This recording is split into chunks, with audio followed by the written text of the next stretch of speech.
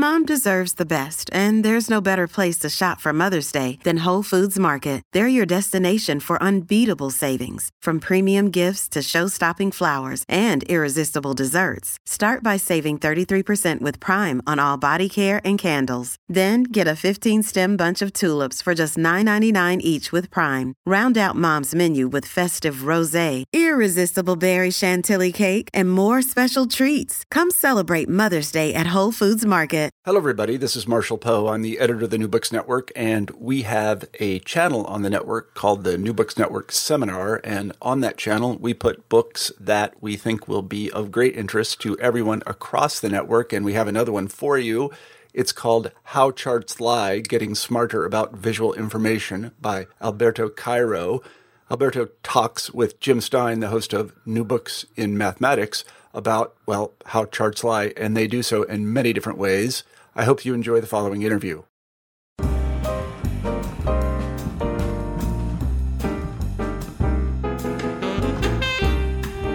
Hello, this is Jim Stein, your host for New Books in Mathematics.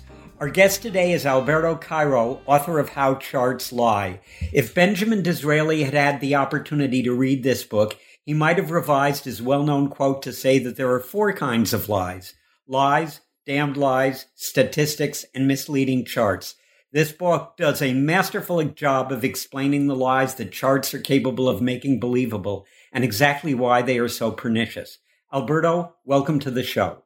Hi, Jim. Thanks so much for having me. It's a pleasure to be here. Alberto, what motivated you to write this book? Well, in the past decade or decade and a half, as a journalist, I am a journalist and a graphic designer, I have observed that the presence of graphs and charts and maps and infographics and diagrams in news media and social media has increased significantly. And I think that that's great news, just because I'm a great believer in the power of charts to communicate effectively. But at the same time, I also started observing how people systematically misinterpret certain kinds of maps and certain kinds of charts. So I wanted to write a popular science book, very very simple, very elementary, but at the same time, I think useful, a book on how to approach charts more critically and to become a better reader of these products, of these visual products. You know, before going into the specifics of your book, one of the things I think readers will appreciate about your book is that you use topical and controversial issues to illustrate many of your major points. Well, yes, and that's because charts are used in those conversations, right? Charts are thrown around when we discuss, for example, immigration, or when we discuss the unemployment rate, or when we discuss important social issues. Again, that's the power of visualizations, the power of charts, is that they can inform those conversations. They are very powerful at that, but only if they are correctly designed on one hand, and on the other hand, if they are correctly interpreted, if they are correctly read. And that brings us to the importance of being able to read charts. Because we see so many, why is it so important to be able to read charts? Well, it is important, as you say, and as we discussed before, just because their presence in news media and social media and many other fields and environments has increased quite a lot in the past decade. And at the same time, it's also important because one of the things that I've witnessed myself firsthand is that we tend to approach charts, and I count myself in this we, as unconsciously as if they were illustrations.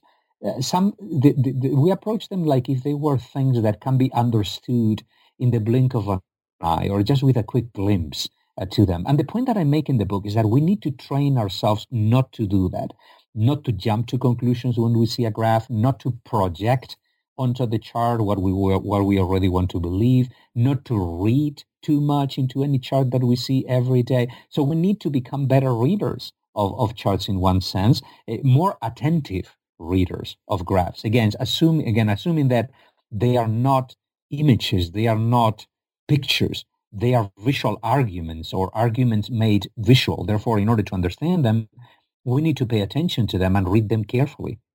Yeah, I think it's extremely important. And I also think that the ability to read practically anything is declining in our society. And I think that's regrettable.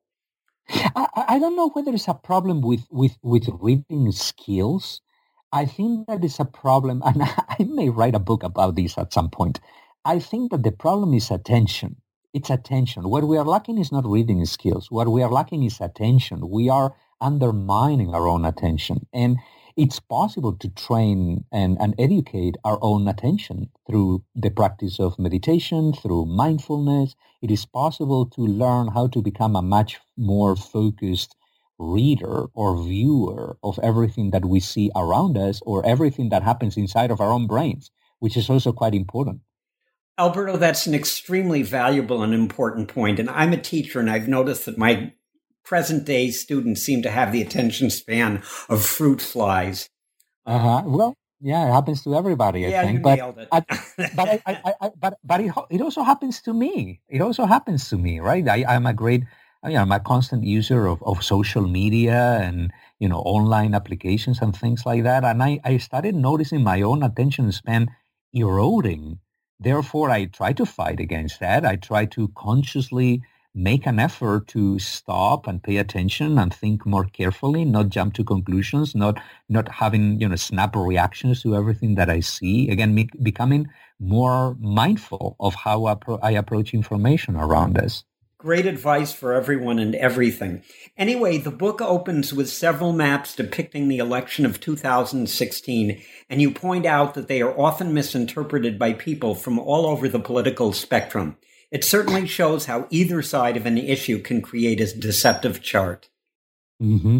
Yes, they do. And the challenge in a case like that, so just for listeners to understand what we are talking about, I would ask listeners to picture in their minds the results of the 2016 American presidential elections represented at the county level, county by county.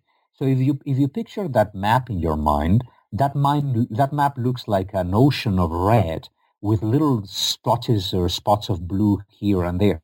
It looks like an ocean of red in there, right? When they represent the data at the county level. Well, that map per se is not wrong. It is our interpretation of that map that is wrong, because that map is often used by, for example, supporters of President Trump's to basically convey the idea that he won the election on a landslide, or that he has huge popular support. Take a look at the amount of red on this map, right? Forgetting the fact that that map was not originally created to depict or to show popular support. That was not the purpose of that map. The purpose of this map is to show who won where. Red for Republican, blue for Democratic. That's the purpose of that map, and it's a perfectly fine map for that. It's only that we twist it, we repurpose it to use it for a completely different purpose, to show popular support. And obviously that map is misinterpreted just because it's 80% red and 20% blue, because Republican vote tends to be more widely distributed all over the country, right? Counties that are sparsely populated tend to be a little bit more Republican. But counties that are densely populated, urban counties, they tend to vote a little bit more Democratic. Democratic vote tends to concentrate in areas that are very small in size in comparison to the rest of the territory of the country, but have huge populations. And that's the reason why that map may be misleading. You may project onto it what you want to believe. I won on a landslide. Take a look at this map. I have tons of support. Take a look at this map. Forgetting that we are dealing with demographics, with people's density, population density in this case. Alberto, I think you did a very good job in the last few minutes of describing a chart, and and it's very helpful to the listeners that you're able to describe it so well. But your book is highly visual, and one of the things that, obviously because it's charts, and one of the things that I appreciated about reading your book is, for the most part, how clear the charts were, how well they illustrated the points that you wanted to make. And I can't commend that too highly to the people who are listening. Well, I appreciate that. I really, really appreciate that. I put a lot of attention to the design of the charts. I designed most of them myself, and I must confess that I'm still not entirely happy with them. This happens. I mean, you wrote books, and you know how this works, yeah, right? I'm never happy with my books. Exactly. A book is never finished. Once I received the print copies of the book, I started detecting little mistakes, a printing error here and there, something that I could have designed better, a font size that should have been bigger, a color contrast that should have been better, right? Yeah. But in any yes, anyway, I really appreciate the comment. Okay, That's what very are kind. outliers and how can they be used or excluded to spread erroneous information? Oh yeah, outliers. So outliers are also called extreme values, right?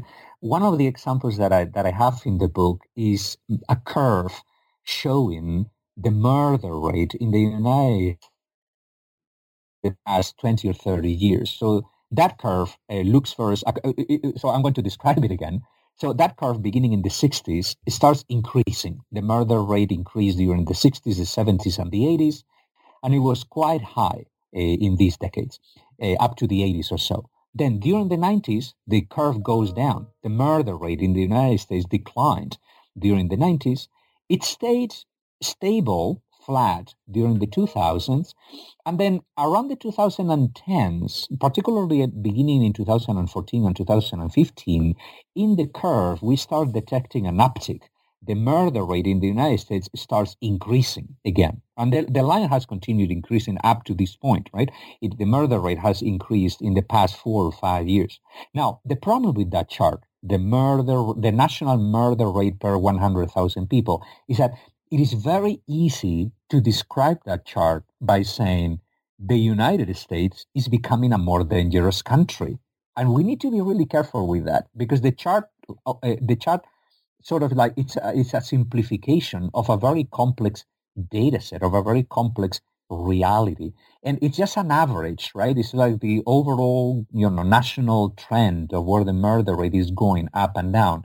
And it's obscuring the fact that if you dig deeper into the data, you may discover that it is not true that the United States is becoming a much more dangerous country.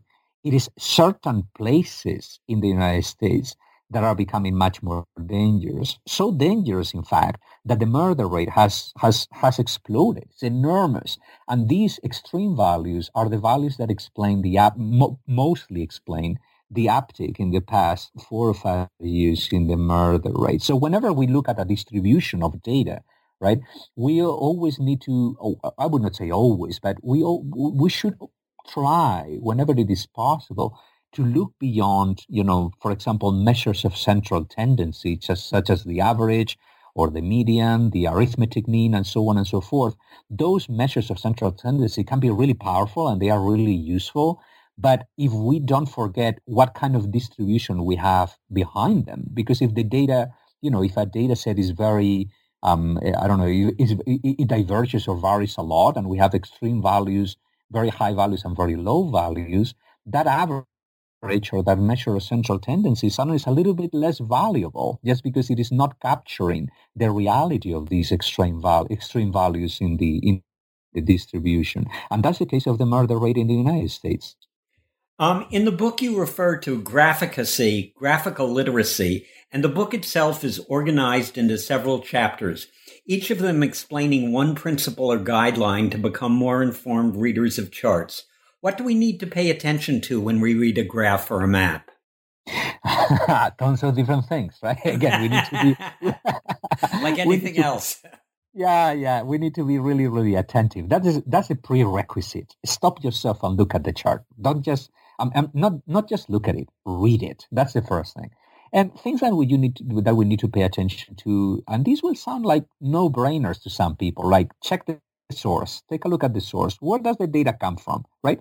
We all know that, right? But we don't check the source. And this can be really tricky. One of the examples that I have in the book is a chart that a student of mine created, a map that a student of mine created about student homelessness in Florida, county by county. And he gathered the data. It comes from public sources. It comes from the Florida state or something. And the map depicts a very worrying reality. So there are certain counties in Florida in which 1 out of 5 students in K-12 education is considered homeless. Well, when these students showed me this map, I was shocked. I said, how is it possible that the homelessness rate in many of these counties is 20% or more? And he replied to me saying, well, you are not considering what the definition of homelessness is, because coming from Spain, probably the image that you have of a homeless person is someone who lives on the streets. But this is not what a homeless person really is. A homeless person is simply, according to this metric, according to the definition of this metric that is being displayed on the map, a homeless person is someone who doesn't have a permanent home. So if a child needs to switch homes 2 or 3 times a year just because perhaps his or her parents are divorced, and then he lives 3 months with his father, 3 months with his mother, and then 2-3 months with an uncle, with an aunt, or whatever, that child may be considered homeless already. So that's why it's so important to check the source. What is being measured? That's the first thing. Then we need to pay attention to scales, right? What I call the framework or the scaffolding of the graphic, the scales, the legends, the colors that are being used to represent the data, what we call the encodings. And I spent a whole chapter explaining what encodings are. Encodings are the features of the graphic that actually represent the data, right? The properties of objects that change in proportion to the data. For example, in a bar graph, the property that changes is height or length. And this height or length needs to be proportional to the data, right? So we need to pay attention to encodings, make sure, for example, that the scales are not distorted or twisted, in certain ways. But then more importantly, most of the book is not about the sort of, so to speak, technical aspects of charts, such as axis encodings and things like that. It's much more about how we all tend to tend to read too much into charts, tend to project our own beliefs onto the charts that we see. The rest of the book is a warning against these sort of like motivated reasoning or confirmation bias, and how we can all try to curb it a little bit, forcing us to see what the chart is actually showing or what is actually in the chart. One of the mantras that I repeat in the book a couple of times, I believe, is a chart shows only what it shows and nothing else. Everything else that you see in the chart is usually not in the chart. It's in your brain, and you are projecting onto the chart what you want. You start with a table of median incomes for counties in Florida and progress from there to a chart which shows how median income correlates with education. Is this part of what charts do, support arguments that the chart designer wishes to make? Well, yeah, charts are one of the points that I make in the book is that charts can be easily misinterpreted, and that chart can be misinterpreted. There are a lot of complex realities behind that data that is being correlated with the comparison between education and wealth. For example, there may be, huge inequalities within each one of these counties in Florida. So charts can be misinterpreted. But at the same time, charts can enable conversations. And this is the main argument in the book. A chart is usually not a conversation stopper. It's a conversation enabler. It's something that we can use to inform better dialogues. And if there is something that we really need in this country and the other countries that I'm familiar with, like Spain, where I'm from, or Brazil, where I lived for many, many years, what we really need is to have better conversations, in some cases informed by charts, by good charts. I'm thinking that perhaps the same arguments were made by the people who originally wished to put pictures in books. It could be, yeah. But I'm not against that. I'm a huge fan of visual communication. I am a great believer in the fact that in many cases the combination of words and visuals is the most powerful way to convey information accurately. There are certain kinds of stories, certain kinds of insights, certain kinds of information that cannot be understood correctly if they are not pictured or transformed into a graphic. I think that's right. I also think that most of us are familiar with 3 basic types of charts: line charts, bar charts, and pie charts. But there are a lot of different types of charts now. Perhaps you could discuss a few of them. Correct. Yeah, that's right. So another point that I make in the book is that the grammar of visualization, what we call the grammar of graphics, there's actually a book with that title by Leland Wilkinson, The Grammar of Graphics. The grammar of visualization allows us to constantly come up with new ways of representing data. So the bar graph, the line chart, the pie chart, they have been around for centuries, right? I talk about, for example, in the book about William Playfair, a famous polymath from the 18th century, who is widely considered one of the founders of data visualization and of charting and graphing and so on and so forth. And he used pie charts and line graphs, mainly line graphs, and a couple of bar graphs in his books. He's one of the first people who did this systematically. But since then, since the 18th century, the vocabulary of charts has expanded significantly. So in the 19th century, for example, we lived through what some scholars call the first golden age of data visualization, thanks to people such as, for example, Sir Francis Galton, who is also very famous in the history. It's fundamental in the history of statistics because his study of in regression and correlation. He was one of the first ones to use scatter plots to represent regression and correlation. Or Florence Nightingale, the famous nurse, the famous British nurse, who I talk about in the book, by the way, who created graphics and charts for persuasive reasons, to persuade people. Also, I'm thinking about Dr. John Snow, who is fundamental for the history of epidemiology and statistics and also charting, who created wonderful maps displaying the fact of that infectious diseases such as cholera, they transmit themselves through contaminated water and through contaminated food. At the time, people believed that infectious diseases got transmitted by breathing full air. But Snow, using maps and statistical techniques, the techniques that were available at the time, was able to corroborate the idea that it was not the air that was contaminated, it was the water that was contaminated, and he used maps for that. And then in the 20th century, we have witnessed an explosion in the vocabulary of visualization. John Tukey, the famous statistician, back in the 70s, he created new ways of displaying data, and more modernly, I mean, in the past 10 years or so, I'm thinking about, for example, Stephen Few, who also has several books about data visualization, such as Show Me the Numbers. It's a wonderful introduction to visualization. He invented a variation of the bar graph called the bullet graph.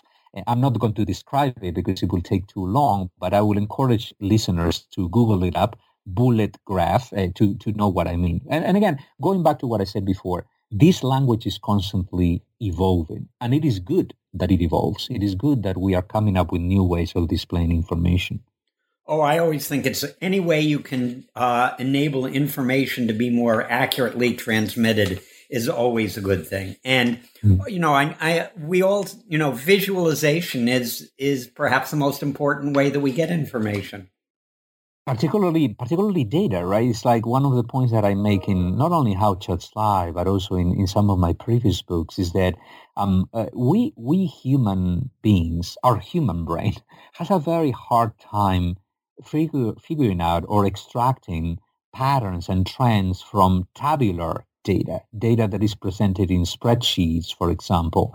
But when we transform these numbers, when we make these numbers more physical in some sense by mapping them onto graphical properties of graphical objects, suddenly those insights, those trends, those patterns that hid behind the numbers become prominent, become conspicuous. You cannot avoid them. You see them, right? They present themselves in a very persuasive manner. That's the power of visualization. Indeed, they do.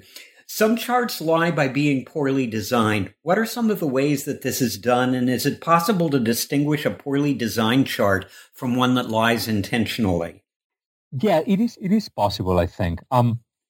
So most of the examples that I have in the book, I think, are not examples of people trying to deceive other people in purpose.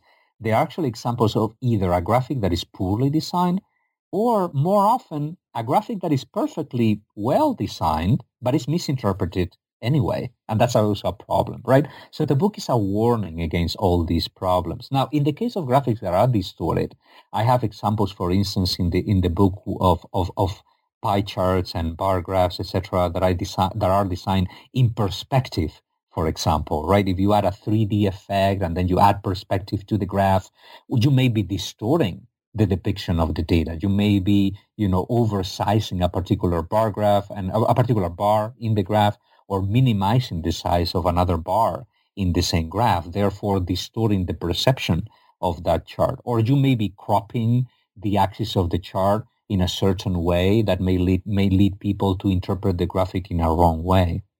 I liked how you illustrated some of the points in your book by placing correct versions and deceptive versions of charts side by side. I think readers will find this very helpful.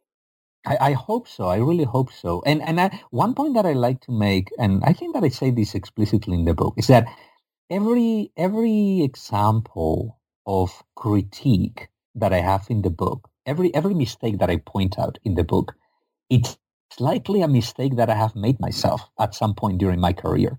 So I know where these mistakes come from. I know why they happen, because they happen to me as well. So the book is intended to be a tool to basically save people time, like 10 years of, hitting their heads against a wall and making mistakes constantly. And it's very easy to make these mistakes. That's the bad news. Now, the good news is that if you learn about them beforehand, you may be better prepared to avoid them, perhaps. One of the things that this brings up is something that I've always felt. I've always felt that people who get things immediately are not always the best teachers of the material, because most people don't understand things immediately. And it helps if the teacher has gone through making the same mistakes and can understand where the students are coming from. And what you just pointed out is that you've done basically the same thing in this book. You've described some of the problems that you've run into, the misinterpretations, et cetera, that have enabled you to say, oh, yeah, that's what I did, and hopefully prevent people from doing that by reading your book. Yes, I hope that will happen. Actually, going back to something that you have just said in your question, sometimes being too intelligent or being too educated can play against you, because you may become overconfident. And you may look at things too quickly and jump to conclusions too quickly, because you unconsciously think, well, I am super smart, I'm super educated in this thing, I know how to read this chart, and you don't pay enough attention to it. I learned not to do that, the hard way. Yeah, I mean, I've been designing charts for 20 years already. I'm supposed to be an expert, quotation marks in there, in data visualization, right? But the more, one weird thing that has happened to me throughout the years is that the more I learn about charts, the less I feel I really know about charts, or the more I realize that I still need to learn about charts, right? So the book is also a warning in that sense, a warning against being too confident, projecting what you want to believe, being too rushed. It's like, don't think that you are smart. You are not smart. I am not smart, and you are not smart either. We are all human beings. We all make mistakes, and we need to become more mindful of all these problems, of cognitive biases, for example.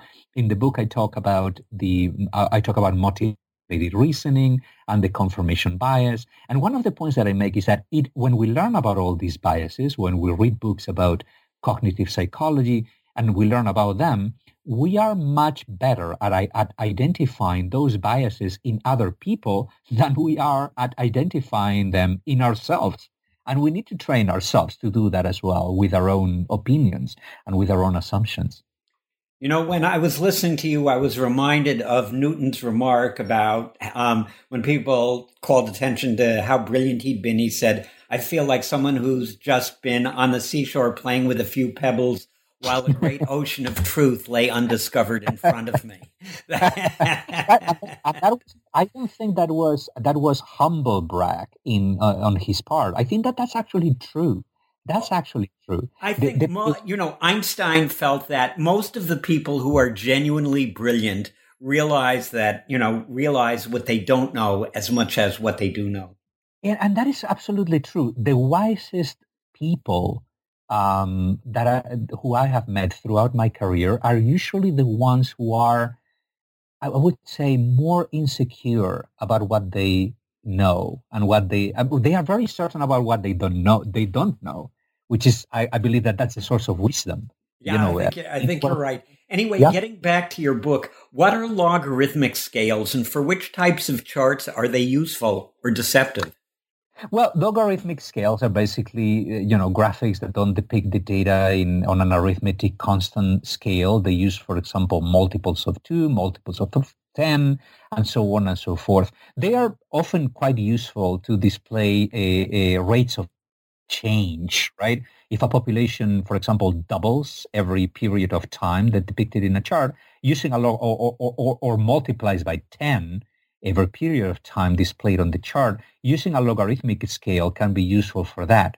The challenge with logarithmic scales, though, is that they can be tricky. That's an example of graph you really need to pay attention to, and you really need to be educated enough and knowledgeable enough to read correctly, because otherwise you will read it as if it were an arithmetic scale, constant change, when you are actually showing is basically the population growing exponentially, right? And I have a couple of funny examples in the book about these types of scales.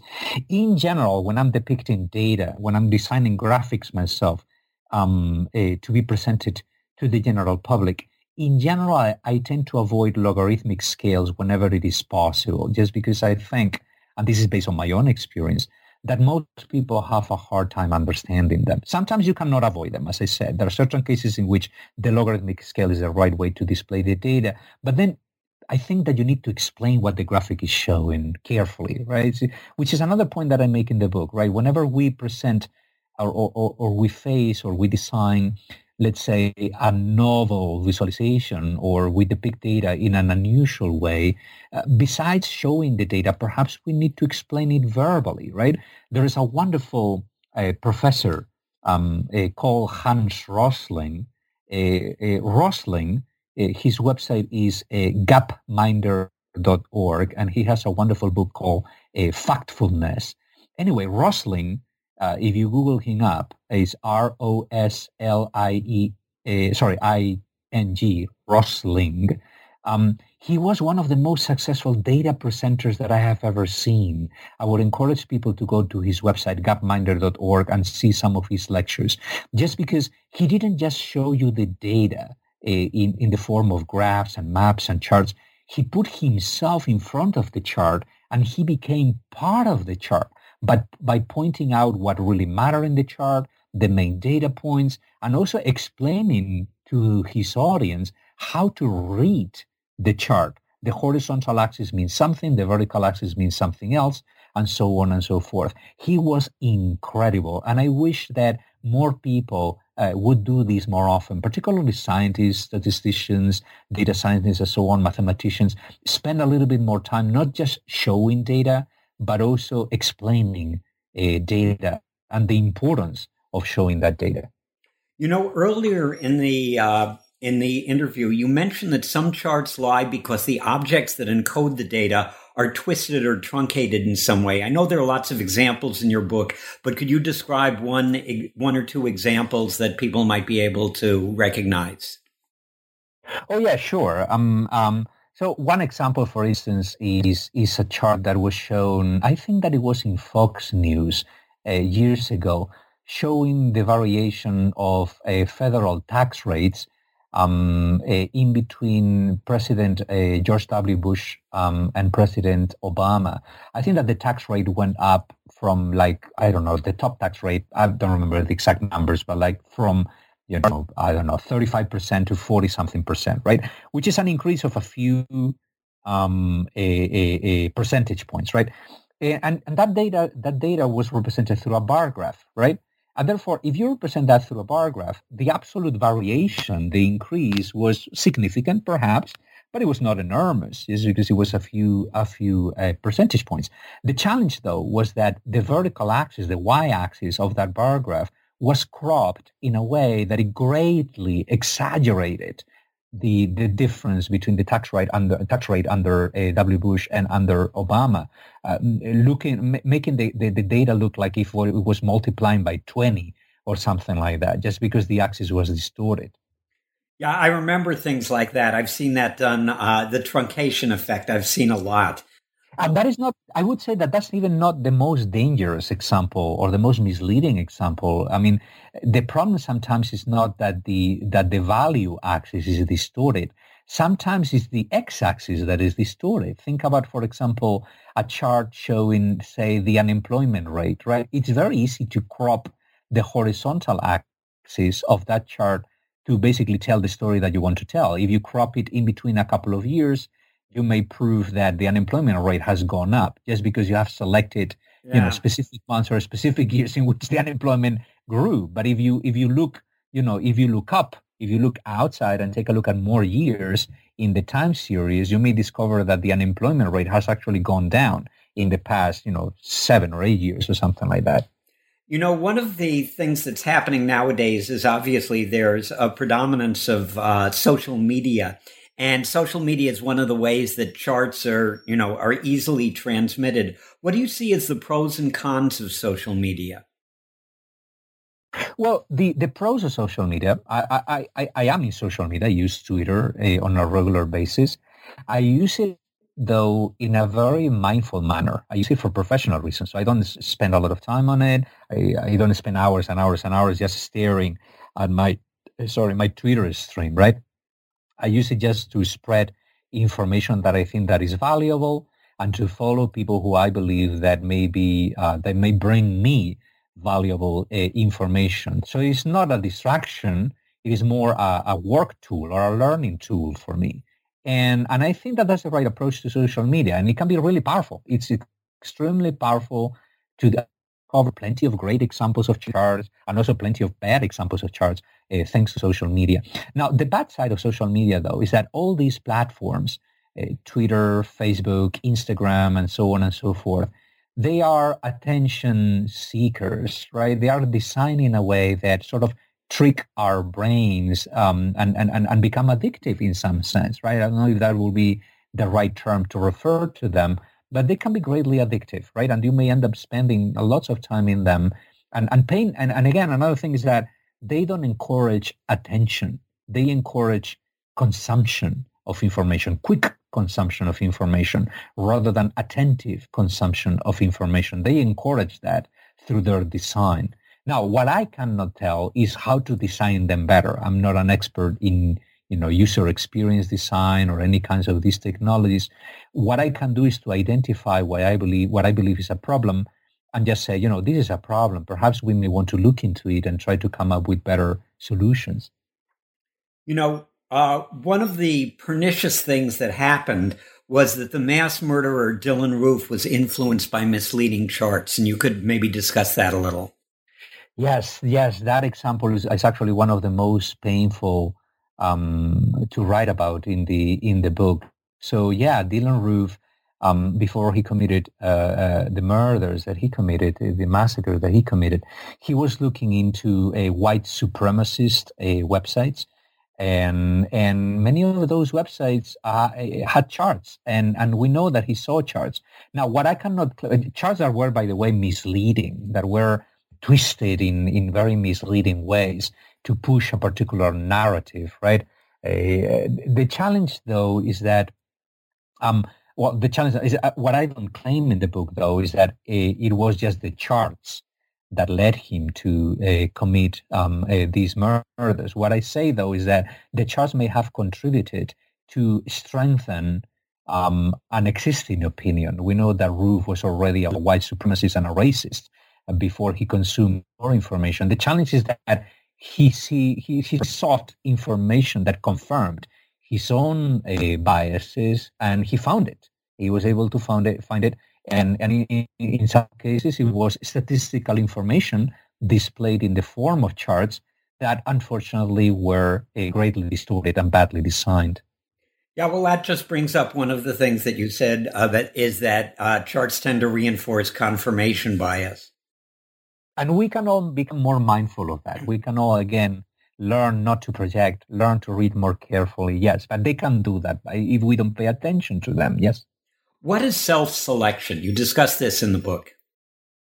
Well, self-selection is basically, all these online polls, for example. I have a couple of casual examples in the book, and I say, suppose, again, when discussing the importance of taking a look at the source and what is being measured, right? So if, for example, a graphic is displaying the results of a survey or of a poll, try to look whether that the sample of that poll was randomly selected, right? If it is not randomly selected, it was probably self-selected. Think about, for instance, an online poll conducted by a left-wing organization. Obviously, the readers of that left-wing organization are going to be biased in some sense. Therefore, the sample in that will perspective of the entirety of the population. And the same is true, let's say, if Fox News or any other right-wing publication conducts a poll, the results of that poll will not be representative just because the sample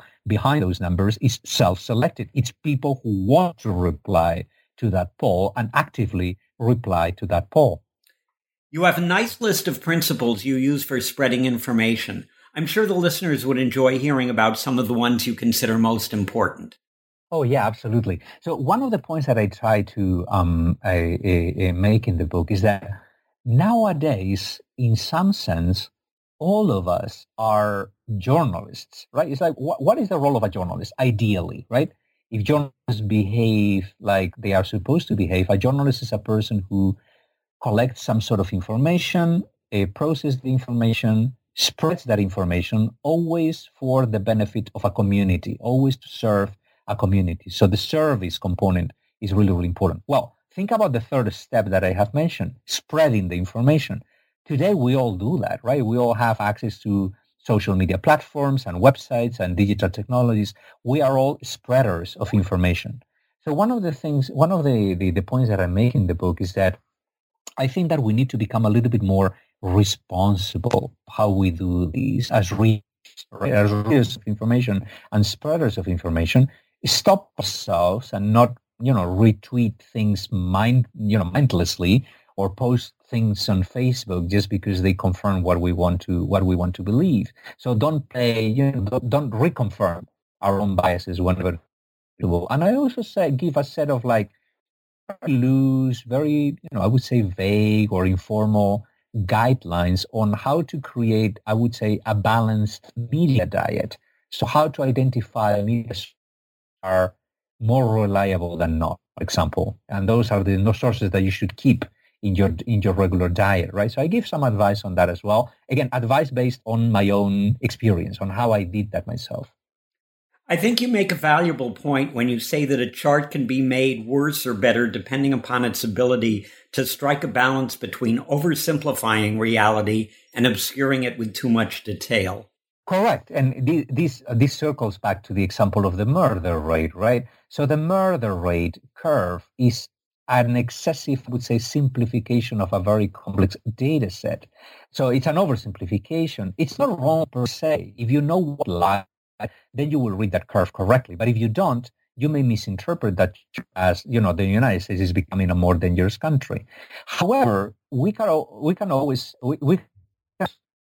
get wrong showing too much data. So imagine, for instance, that instead of showing the national rate, we showed, for instance, I don't know, the rate in every block in the country, right? That would be overcomplicating the data. You don't need that much detail. You will be obscuring the important patterns in the data by showing too many data points, by showing too much information. What are nominal values and real values, and what roles do they play in constructing a chart? Well, yeah, that's an eternal discussion, whether, a graphic should show, let's say, the actual counts or some sort of derived metric or adjusted metric, right? Think, for example, all these stories that we commonly read in newspapers and magazines. The latest blockbuster just released has the biggest box office ever, right? And then you read the fine print, you read the story, and you discover that the box office numbers are not adjusted for inflation. Therefore, it may be that blockbuster is certainly a very successful movie, but it may not be the most successful movie ever, right? So adjusting for inflation is an example of a derived statistic, of an adjusted statistic. Sometimes we need to compare or we need to assess, let's say, nominal values, actual counts, for example, and sometimes we need to take a look at adjusted values, right? Think about, for example, whether if you want to compare, let's say, a crime cases of crimes. Let's say Miami, Florida, which is a huge city, with Key West, Florida, right? Or think about any other cities in the country, a big one and a small one, right? If you just compare the absolute values, the total number of crimes, the total number of murders, obviously Miami, the big city, is always going to be on top just because the population is bigger, right? And Key West, which is a wonderful town in the Keys, obviously everybody will be familiar with it, is a much smaller population. It's around 40,000 or 50,000 people. Therefore, the number of crimes will be much lower. So in that will be one case in which comparing the actual counts may not make, the unadjusted numbers may not make a lot of sense, all right? Or at least they will not make sense on their own. You still need to show them just because there are people behind each one of those counts, each one of those numbers.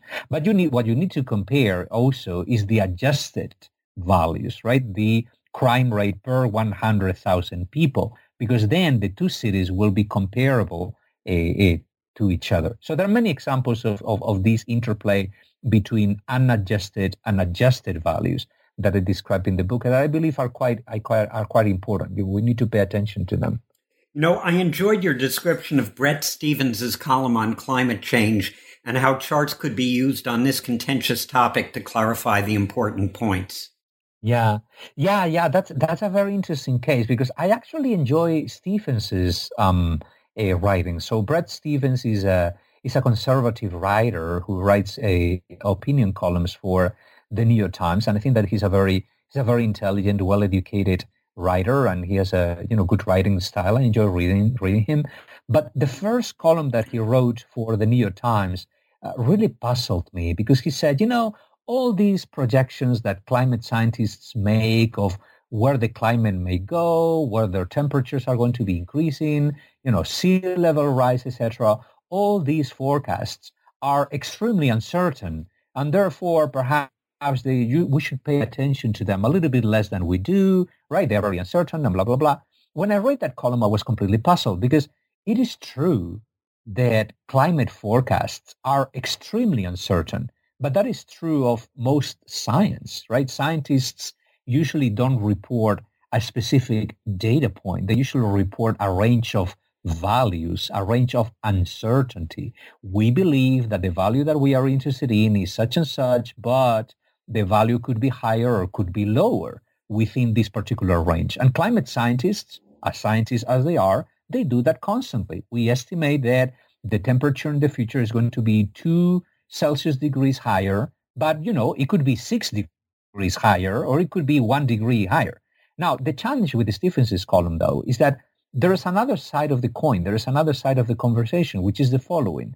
Now, all forecasts made by climate scientists in terms of, sea level rise, temperature rise, and so on and so forth, they are extremely uncertain. But what he obscured in his column, or what he forgot to mention in his column, is that all forecasts that I'm familiar with, all of them point in the same direction, in the direction of higher temperatures, higher sea levels, and so on and so forth, with very few exceptions or no exceptions whatsoever that I'm afraid of.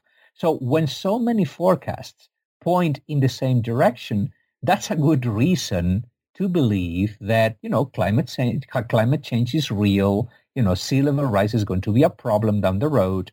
I mean, I live in Miami. I see sea level rise on a regular basis, right? Miami is getting flooded more often during high tides, and obviously through when there's a storm coming or hurricanes. Miami floods more often than before, and that is an effect of sea level rise, right? So that problem may worsen in the future. So all forecasts point in that direction. Therefore, we have a good reason to believe that this problem is real. The discussion, though, is what to do about it, and what are the policies or the measures that we can implement and take as a society to address this challenge. But denying the challenge, I think that's not very wise. The challenge is there, and it's going to hit us in the face. It's already doing that, actually. I think that when you're talking about climate change, of course, I feel that I've seen it in Los Angeles I've lived in Los Angeles for half a century, and it's gotten warmer, it's gotten stickier, and I certainly feel that a lot of people that I know feel this way. But on the other hand, I'm wondering whether or not that it's just local and I'm not really interpreting the data correctly. Yes. So we are getting into a tricky area because none of us is a scientist. But I have many friends who are. I have, the University of Miami has a huge school of environmental and climate and marine sciences. So I have friends who work in this area. And what some of them point out is that it's not that everywhere the globe is becoming warmer. The average is becoming warmer. But what is happening through climate change is that temperatures are becoming, in general, more extreme. It's like warm places get warmer and some cold places get a little bit colder. Right? Some of them get warmer also, but some of them may get colder. That's the reason you may see, a lower than average temperatures in the Northeast during the winter in the past few years. But if you come to Florida, Miami is getting warmer. I mean, I was in Miami just a couple of days ago. I'm traveling right now, and the temperature was like 80 or 85 in November. That's very unusual, very unusual. I'm in Los Angeles. It's November, and the temperature was in the 90s yesterday. There you go. Well, there you go. So and there you are. Yeah, it's happening more often. Again, what we need to do, though, this is an example of how important it is to not just pay attention to specific data points, but to, look up, you take the bird's eye view and take a look at overall patterns, like averages year by year and so on and so forth. Have temperatures increased? And the fact is that they have. I mean, on average, temperatures have increased. I mean, Miami, for is an example of that. Temperatures have increased in the past few decades, little by little. That's true. The temperatures are not increasing at a very rapid pace, apparently, right? But an increase of 1 or 2 degrees can have huge effects in many areas of the world.